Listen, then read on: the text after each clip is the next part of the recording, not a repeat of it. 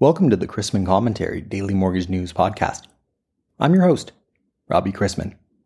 Topics on today's episode include the regulatory framework, my interview with Change Wholesale's Jeff Seabold on how lenders in the non-QM space plan to navigate amid higher interest rates, a growing affordability crisis, and other macroeconomic headwinds, and takeaways from the November Payrolls report. Thanks to today's podcast sponsor, Richie May. Richie May is a recognized leader in providing specialized advisory, audit, tax, technology, and other services to the mortgage industry for almost 4 decades. Among many awards, Richie May has been named a top 100 firm twice and is known in the market for their education and contributions to the mortgage industry. To experience how Richie May can help you transform your mortgage business, visit richiemay.com. The regulatory framework, some would say tangled web, facing lenders is made from hundreds of federal, state, local, and quasi-government bodies. Near the top of the heap is the Consumer Finance Protection Bureau. The CFPB makes its priorities known and is concerned with redlining, among other things. The CFPB can't do anything about rising credit score costs, but for some reason, people think it can. On Wednesday at 2 p.m. Eastern, the CFPB's Mark McArdle will be educating us in a session sponsored by Lenders One that I'm hosting. For the link to register, as well as latest employment opportunities and lender and vendor products and services, visit robchrisman.com. For today's interview, I wanted to welcome onto the show Change Wholesale's Jeff Seabold to describe how he and the company plan to navigate the next 5 years amid higher interest rates, a growing affordability crisis, and other macroeconomic headwinds. He's co-founder of the Change Company, a regulated non-bank CDFI certified financial lender. He's also chairman of the advisory committee of the National Diversity Coalition, a nonprofit advocating for economic emancipation for minorities and financially underserved communities. Change is 5 years into its mission as a CDFI, a mission that has seen Change soar to become the nation's largest non-QM lender. And I'm excited to have co-founder Jeff Seabold here today to describe how you and the company plan to navigate the next 5 years amid high interest rates, a growing affordability crisis, and other macroeconomic headwinds. So I want to start by asking you, Jeff, you became a CDFI in 2018. And looking back, can you tell me what drove that decision 5 years ago? Yeah, and first of all, thanks, Rob, for having me. We appreciate the opportunity. In 2017, actually, when we started looking at the CDFI space, CDFIs were relatively unknown back then, especially mortgage-related CDFIs. But Steve, my partner, and I came from the banking side, where you had exposure to CDFIs because they could help a bank fulfill their CRA requirements.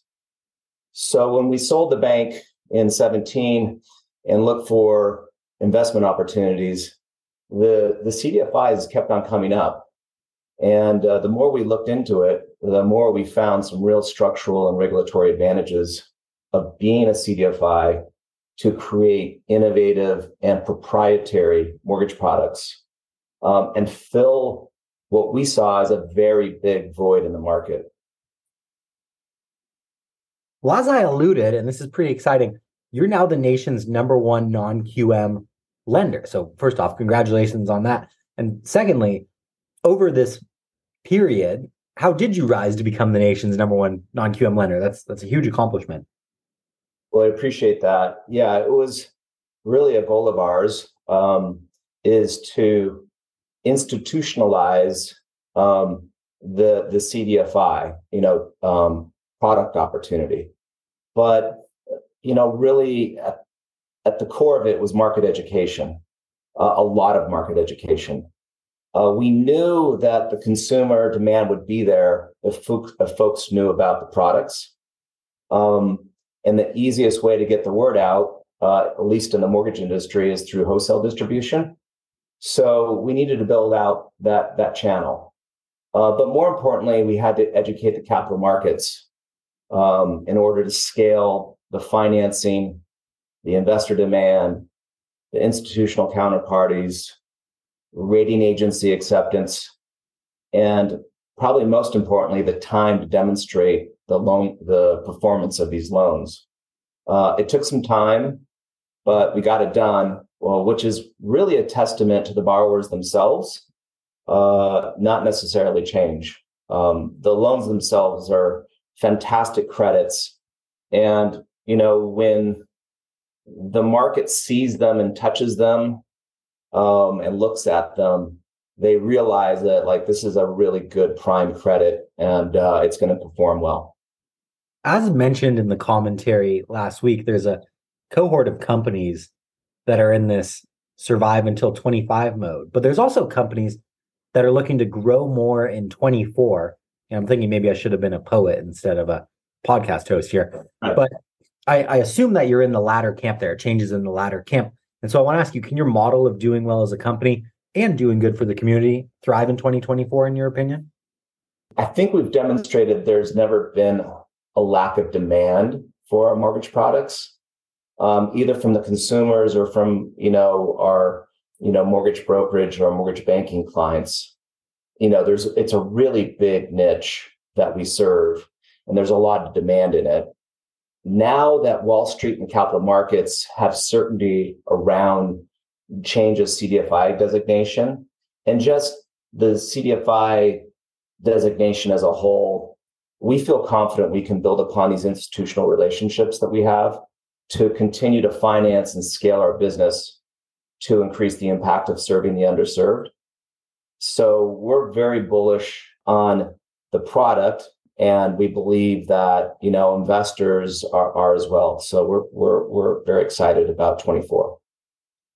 I'm glad you mentioned the underserved there, because there's certainly a affordable housing crisis, if you will, going on in this country. And as a major lender, I want to ask you what role you see change playing in making housing more affordable and more accessible to more people, especially in those underserved communities. Product innovation. Change needs to continue to innovate and educate the capital markets on the strength and performance of these non-QM credits, so we can continue to broaden our reach into the minority and underserved prime market. That was really, that box really shrunk post Frank Dodd and the ability to repay rules. I want to ask you how you view the overall lending landscape for 2024. Rates have come down a little bit here in recent weeks and aren't outrageous necessarily by historical standards, but people have been spoiled by rates, half of current market rates, a short while ago. How do you overcome that as a lending institution? It's a good question. One that we get a lot, to be honest with you. Change and the non-QM loan origination kind of overall really is not handcuffed by consumer demand, even at these rate levels, frankly. It's really the investor demand for the products that drive the scale and profitability of these non-QM loans. The traditional buyers of these mortgages, banks and insurance companies, have been on the sidelines, for the last couple of years, just due to balance sheet constraints and challenges that they're having. Our view, really, to be honest with you, is if rates just stop increasing, even just level off, I think you'll find a lot of capital coming back into the mortgage market, looking to invest, as the risk-adjusted returns on these non-QM loans for investors will be just too good to pass up. I'm certainly excited for that potential. I want to wish you the best of luck going forward. I always enjoy having people from Change on the podcast, so hopefully we'll be talking to you soon. Mr. Seabold, thank you very much. Oh, my pleasure, Rob. Thanks for having me. Have a great day.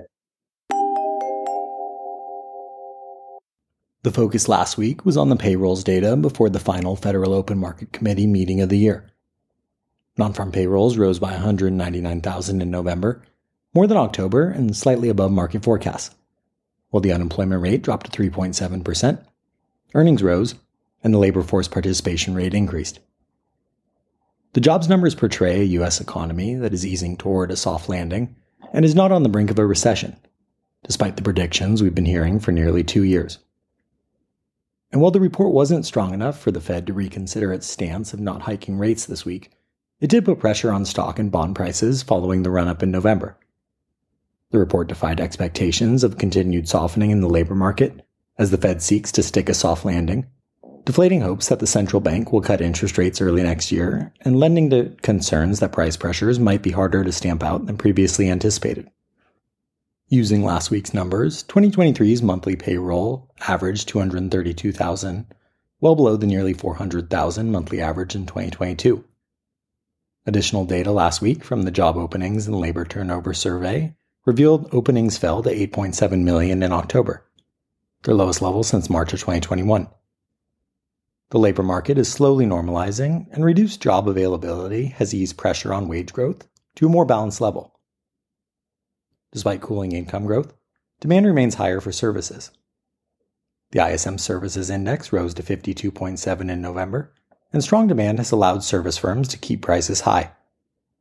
This complicates the Fed's mission to get inflation back to 2%, even though significant progress has been made. The recent rapid decline in rates, in particular the mortgage rate, which is down nearly 80 basis points since the end of October, along with continued job growth, are beneficial for homebuyers. But if the labor market remains strong, the pace of mortgage rate declines will likely not continue in the near term, or may partially reverse. It's widely expected that the FOMC will hold rates steady this week, though market expectations are that the Fed will begin to cut rates in the spring of 2024, as job market trends are likely to weaken from here. Besides the FOMC decision on Wednesday, along with the updated summary of economic projections, or dot plot, followed by Chair Powell's press conference, we have the mini refunding today and tomorrow, and there are several key economic releases this week. Tomorrow sees CPI as well as the November budget statement. Wednesday sees PPI ahead of the Fed. Thursday sees retail sales, import prices, and business inventories, as well as New York manufacturing, industrial production, capacity utilization, and S&P Global Services PMI on Friday. After the Fed, the ECB, BOE, and SNB will be out with their latest monetary policy decisions on Thursday. Today is all about supply, with Treasury auctions of $68 billion of 6-month bills and $50 billion of 3-year notes, followed by $75 billion of 3-month bills and $37 billion of reopened 10-year notes. The only data point is the Employment Trends Index for November, due out later this morning. We begin the week with agency MBS prices an eighth worse than Friday, and the 10-year yielding 4.27 after closing last week at 4.25%. Let's wrap up with a joke and some housekeeping. 3 men died on Christmas Eve and were met by St. Peter at the pearly gates. In honor of this holy season, St. Peter said, "You must each possess something that symbolizes Christmas to get into heaven." The Englishman fumbled through his pockets and pulled out a lighter. He flicked it on. "It's a candle," he said.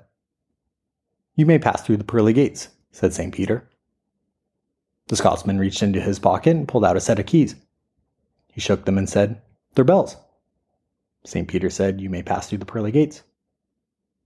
The Irishman started searching desperately through his pockets and finally pulled out a pair of ladies' panties. St. Peter looked at the man with a raised eyebrow and asked, "And just what do those symbolize?" The Irishman replied, "These are carols." And so the Christmas season continues. Thanks again to Richie May, a recognized leader in providing specialized advisory, audit, tax, technology, and other services to the mortgage industry for almost 4 decades. If you have any questions about the podcast or sponsoring opportunities, send me an email at robbie@robchrisman.com. Visit robchrisman.com for more information on our industry partners, access to archived commentaries, and how to subscribe to the daily mortgage news and commentary. To listen to or download past episodes of this podcast, search Mortgage News on any platform you get your podcasts from.